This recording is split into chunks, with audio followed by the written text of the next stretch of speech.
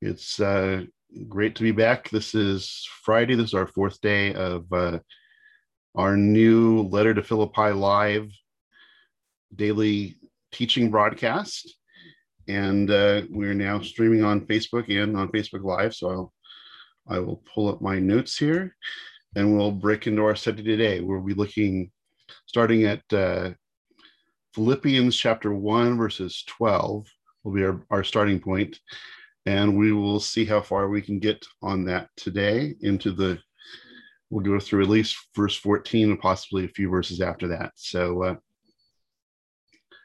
early Shabbat Shalom to everyone, we'll be entering Shabbat in just a few hours, especially if you were on the East Coast, and if you're in Jerusalem, you're already into Shabbat.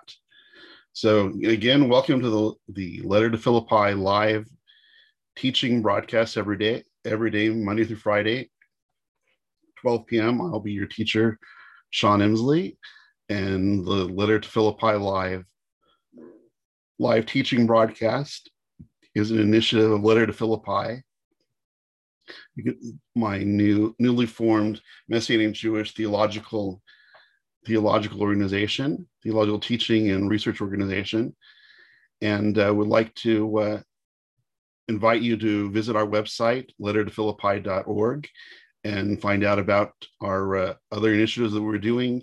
You can see if you've missed a daily video, we post them later in the day. So you can go to lettertophilippi.org and see all our videos that have been posted so far. And as I said before, next week we'll start working on posting book reviews of books relative to Messianic Judaism and Messianic Jewish theology. And over time, we'll be adding more initiatives. But this is our first initiative is to go through the book of Philippi, the Philippians, the letter to Philippi, which was the basis of my commentary, my Messianic Jewish commentary on Philippians, which was published by Letterer in 2019. It was actually July 1st, 2019, so it's coming up to be the second anniversary. And there's a link to purchase my book at lettertophilippi.org, or you can get it on Amazon.com or other booksellers. And that will give you an expanded understanding, expanded view of my teaching on the book of Philippians. So we begin today with chapter 1, verse 12. And we'll see how far we can get today. We usually look to go about a half hour, so we'll see how much we can go through in this time. And again, thank you for everyone who is watching both on Facebook Live and also in Instagram Live, and also it's streaming on our video on our website, lettertophilippi.org. So we begin today with as I said, with chapter 1, verse 12 of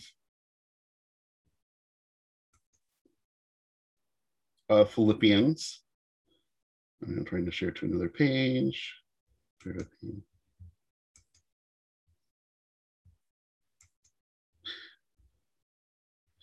Okay, so we read in chapter 1, verse 12, "Now, brothers, I want you to know that what has happened to me has helped in advancing the good news." Paul here addresses the Philippians as brothers. And as I've been sharing throughout the study we've been doing this week, there's a deep love that Paul has for the Philippians and that the Philippians have for him, based in their working together for the good news of the Messiah. He uses the Greek word adelphoi, which can more fully mean brothers and sisters, for those who are concerned that he's just talking to the men of the community. But adelphoi represents the whole brothers and sisters in the community of Philippi.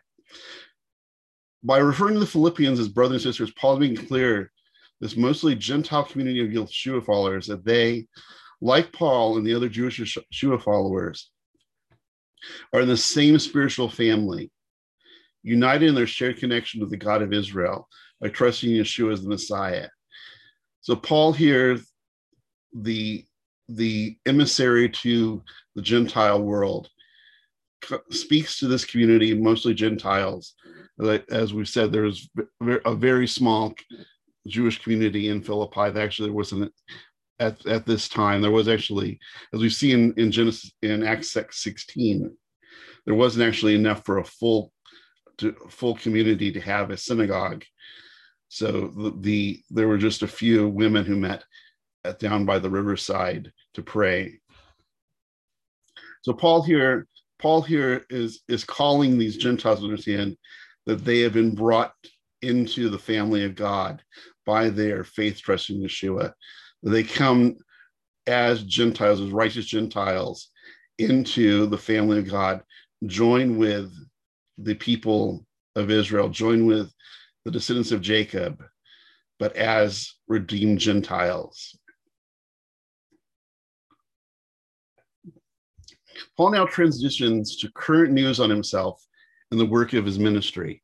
So Paul in these first 12 verses has been sharing about basically giving his introductions and sharing about how much he loves the Philippian community. And now he moves into basically giving a report of his current condition. He shared his basic greetings, and now he is into sharing with them about what's going on in his current situation. Though it may seem counter to what we would understand today, Paul shares that his imprisonment was an excellent opportunity for him to share the gospel. Many people, and I know I would consider being imprisoned something that would be a difficult thing and a discouraging thing.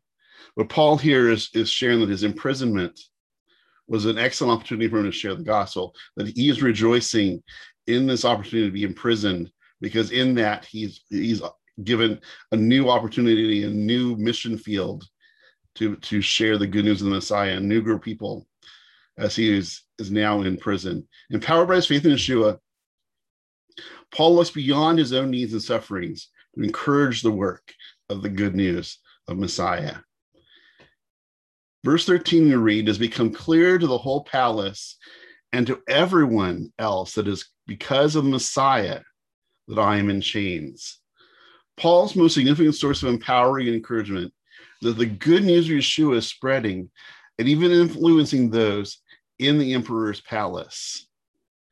So even though he's imprisoned, he's rejoicing that because of this, the whole palace, the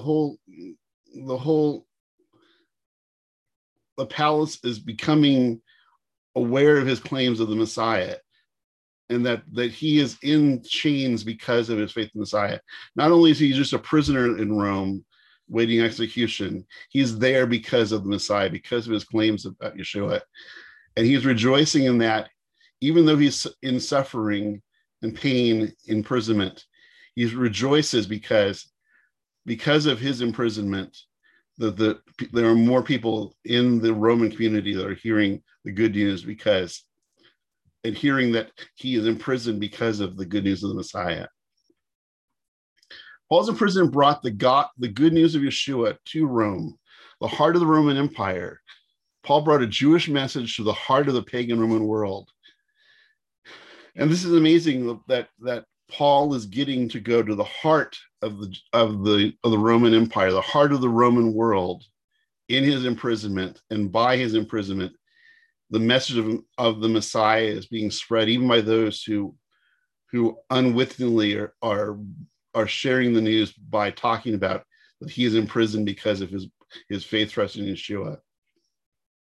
Biblical scholar R. Kent Hughes stated about this: "They, the Romans, heard the astonishing story of the long-promised Jewish Messiah, who was crucified as the Jewish scriptures predicted, and was resurrected as their Jewish scriptures predicted, and amazingly forgives sins through his death and resurrection."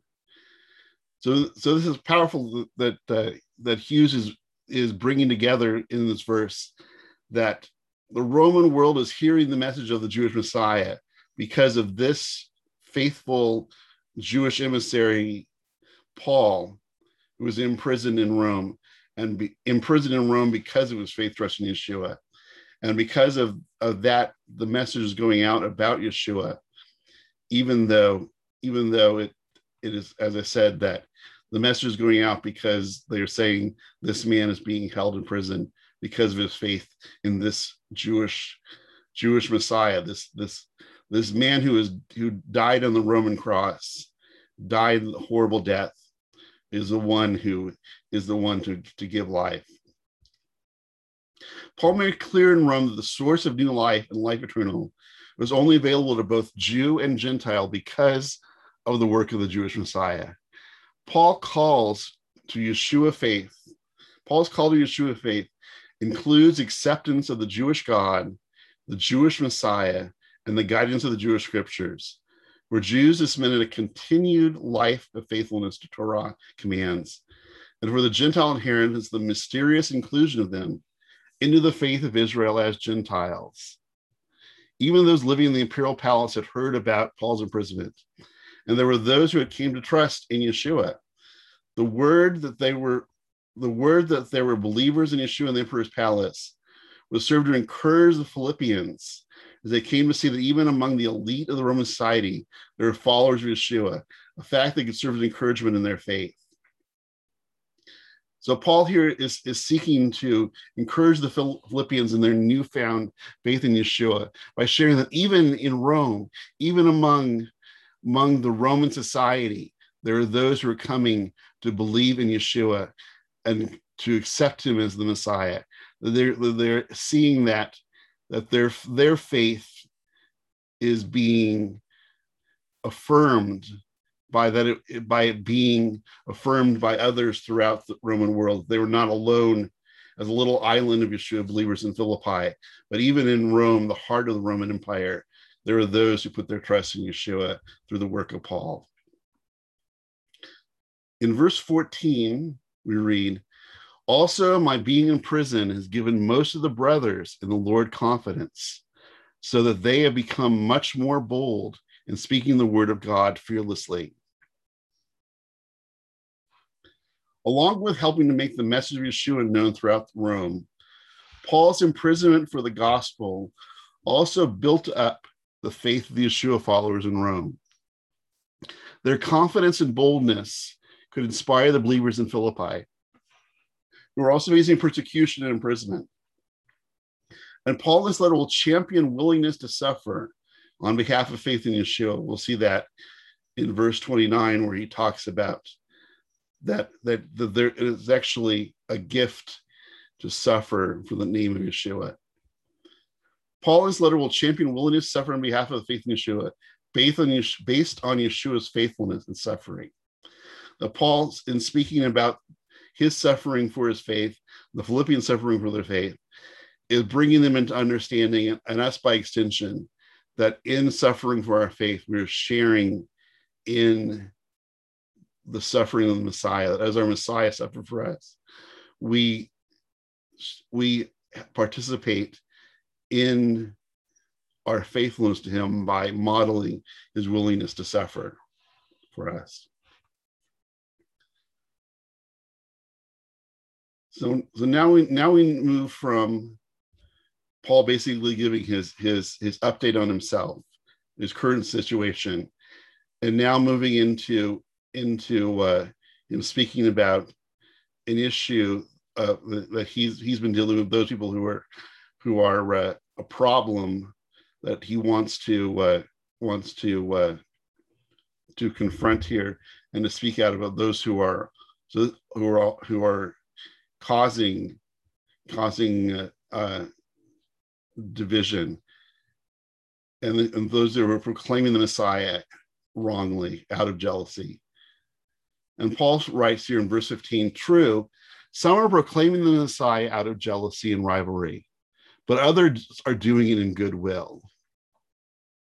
One of the critical themes of this letter is humility. This theme reaches the zenith in Philippians 2, where Paul gives us the example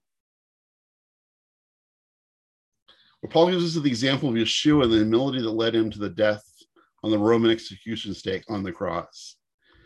In verse 15 and 16, Paul contrasts those who share the good news of the Messiah out of self-ambition and for their own fame with those who share the good news humbly.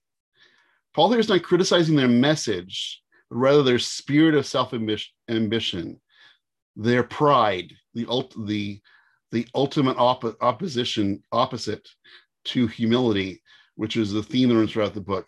These people are proclaiming the good news for their own self-ambition, for their own self-aggrandizement, for their own fame.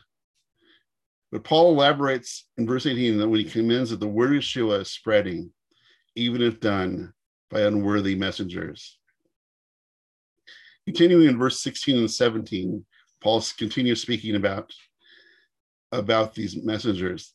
The latter act from love, those who are sharing the good news faithfully and humbly, and are humble messengers of the Messiah, aware that I am put there for defending the good news, while the former, those who are seeking to share the good news for their own fame and pride and glory, while the former announce the Messiah out of selfish ambition with impure motives, supposing they can stir up trouble for me in prison.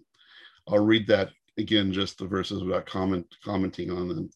The latter act from love, aware that I am put where I am for defending the good news, while the former announced the Messiah out of selfish ambitions with impure motives and supposing they can stir up trouble for me in prison. Some of the proclaimers of the good news were doing it out of impure motives, such as self-aggrandizement and criticism of Paul. There were those who were bringing the message of the Messiah. They were preaching for their own aggrandizement. Verse 18, Paul says, but so what? All that matters is that in every way, whether honestly or in pretense, the Messiah is being proclaimed. And in that I rejoice. Yes, I will continue to rejoice. Paul here does not excuse those who share the good news for impure motives, out of pride, out of self-aggrandizement, but focus on the sharing of the good news, where there is a false presentation of the good news, a proud, self-aggrandizing presentation of the good news. Paul will speak out forcefully and speak out against those who would bring a false gospel, a false message to it. But here the message is right, though the presenter has wrong motives. And Paul rejoices in the good news being spread. So Paul here is rejoicing that even though these preachers, these proclaimers of the good news are doing it for their own fame, for their own glory, the message of the Messiah is true there, even though there is a faulty messenger. There is a good message about Yeshua, but it's being transmitted by a faulty messenger. Like other Jewish teachers, Paul was willing to focus on the service performed to God, in this case, the sharing the good news. Though the motives of the presenters may be flawed, Paul was confident knowing that if the right message goes forth, lives will change for the better. In short, Paul focused on the content of the message, the good news of Yeshua, which is perfect and leads to salvation, and not the imperfect messenger. Paul knew that the people were coming to know God and becoming followers of Yeshua through the word of truth. Dr. David H. Stern put it this way: it is the gospel that saves, not the preacher. The insincere evangelist is storing up for himself judgment, but those who come to Yeshua because of his words have entered eternal life. Paul here is saying that there are those who are preaching the good news of the Messiah, who are sharing the word of the Messiah, the true word of the Messiah, but doing it for wrong motives, doing for motives of pride or self-aggrandizement or fame, to be a celebrity preacher, which Paul does say is wrong for them to do it out of pride, but rather and not focus on humility. But Paul also is saying that there are those who are preaching the good news, preaching the true word of God, though doing it for their own glory. But he also understands that the message is going out, and there are people who have come to faith, trust in Yeshua through teachers and preachers that were doing it for their own aggrandizement. Those who were flawed in many ways, but even though they were doing it for their own aggrandizement, they were doing it to be a celebrity preacher, celebrity proclaimer of the good news. The message got through and lives were changed. So Paul is saying here, the important thing is that the true message goes out. And Dr. Stern says it's the good news of the Messiah that saves, not the preacher. The insincere evangelist is storing for himself judgment, but those who come to Yeshua because of his words have eternal life. So Paul is saying, even those people are doing the work of sharing the Messiah wrongly for their own aggrandizement, for their own fame and glory, they were sharing words that led people to the Messiah, and he commends that the word is going out, even though people are doing it for their own aggrandizement, and also doing it out of pride rather than humility. They were proud proclaimers rather than humble proclaimers of the good news. In verse 19, we read, "For I know this will work out for my deliverance because of your prayers and the support I get from the Spirit of Yeshua, the Messiah." In this verse, Paul quotes the words of Job from Job 13:16 from the Septuagint. Taking Job's words to defend himself, declares faith in God as a deliverance, and apply to them his own life and situation as a righteous sufferer. As Job was an innocent victim of affliction and pain, Paul draws the example of Job to parallel his affliction in serving the Messiah. And he takes comfort from the example of Job's eventual redemption from suffering and renewal of life. Read that again. "For I know that this will work out for my deliverance because of your prayers and the support I get from Yeshua, the Spirit of Yeshua, the Messiah." So Paul concludes this section here that we will be looking at today with these words from that he applying to his own situation of suffering for the Messiah, but also like Job, who even through his massive suffering was still willing to believe in God, have faith in God, and know that God would offer deliverance one day. Paul takes that account of Job's faith and Job's willingness to trust in God and stay faithful despite persecution and suffering. He applies that to himself in this time of reflecting on his current situation and suffering in prison. But he uses these words to share his faith and to confirm into the Philippians and to us by example the importance of continuing in our faithfulness to God despite the suffering of our lives around us. That God is faithful, as he was faithful to Job, as he was faithful to Paul, he'll be faithful to us. So that will conclude our study for today. We'll start up next week on Monday with chapter 1, verses 20. We'll be covering my favorite verse from the book, verse 21 of chapter 1, where Paul shares about that Yeshua is all in all his life, and that living for Yeshua is his core of his being. And as Dr.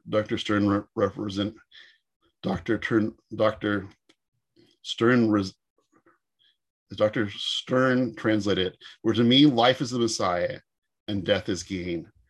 So we'll be looking at that starting on Monday. We'll be looking at Paul talking about his life in Messiah, reflecting on his impending execution and what that means for him, whether to die under the acts of the executioner, or to continue on in ministry, continue on doing the work of Messiah in the world. So I wish you all a early Shabbat Shalom. And for those who are already in Israel, you're already in Shabbat. So you're already there. And again, my name is Sean Inslee. This is the Letter to Philippi live broadcast that we do Monday through Friday at 12 p.m. Pacific time, 3 p.m. Eastern time. And I need to find out if it's 9 p.m. or 10 p.m. Jerusalem time. And you can find more about the work of Letter to Philippi, our new Messianic Jewish theological and biblical studies organization, at lettertophilippi.org. And you can go there to watch the videos you may have missed, and also find out about our other projects we're doing. As I said, we'll be starting the Messianic Jewish book reviews next week, and we'll be looking at different books reflecting on Messianic Judaism and topics related to the Jewish understanding of the scriptures of the New Testament, and how that reflects on building a Messianic Judaism for the 21st century. You can also go there and put in a prayer request. We want to be praying for you, along with teaching and sharing with you the insights that I've been learning on the book of Philippians, and also on the building of a strong, secure Messianic Jewish theology for the future. I'm going to be willing to pray for you, as Paul says in chapter 4 of Philippians, that our prayer, bringing all of our requests to God, shows our complete dependence on him. And in praying for you, I will be processing that work of taking everything to God in prayer, knowing that all that we have comes from him. And for those who like to support this work, we have a link to make a donation to support the work of Letter to Philippi, as we are growing this new work. As I said, we started on Tuesday, so this is our fourth official day of doing this broadcast, the fourth official day of this new organization doing work among you. And again, Shabbat Shalom is great for those. I'm glad that people who are visiting. If you missed this broadcast or any other ones, you can just find the recordings under our teaching section at lettertophilippi.org. And that will include us for today. I will see you on Monday at 12 p.m. Pacific time, 3 p.m.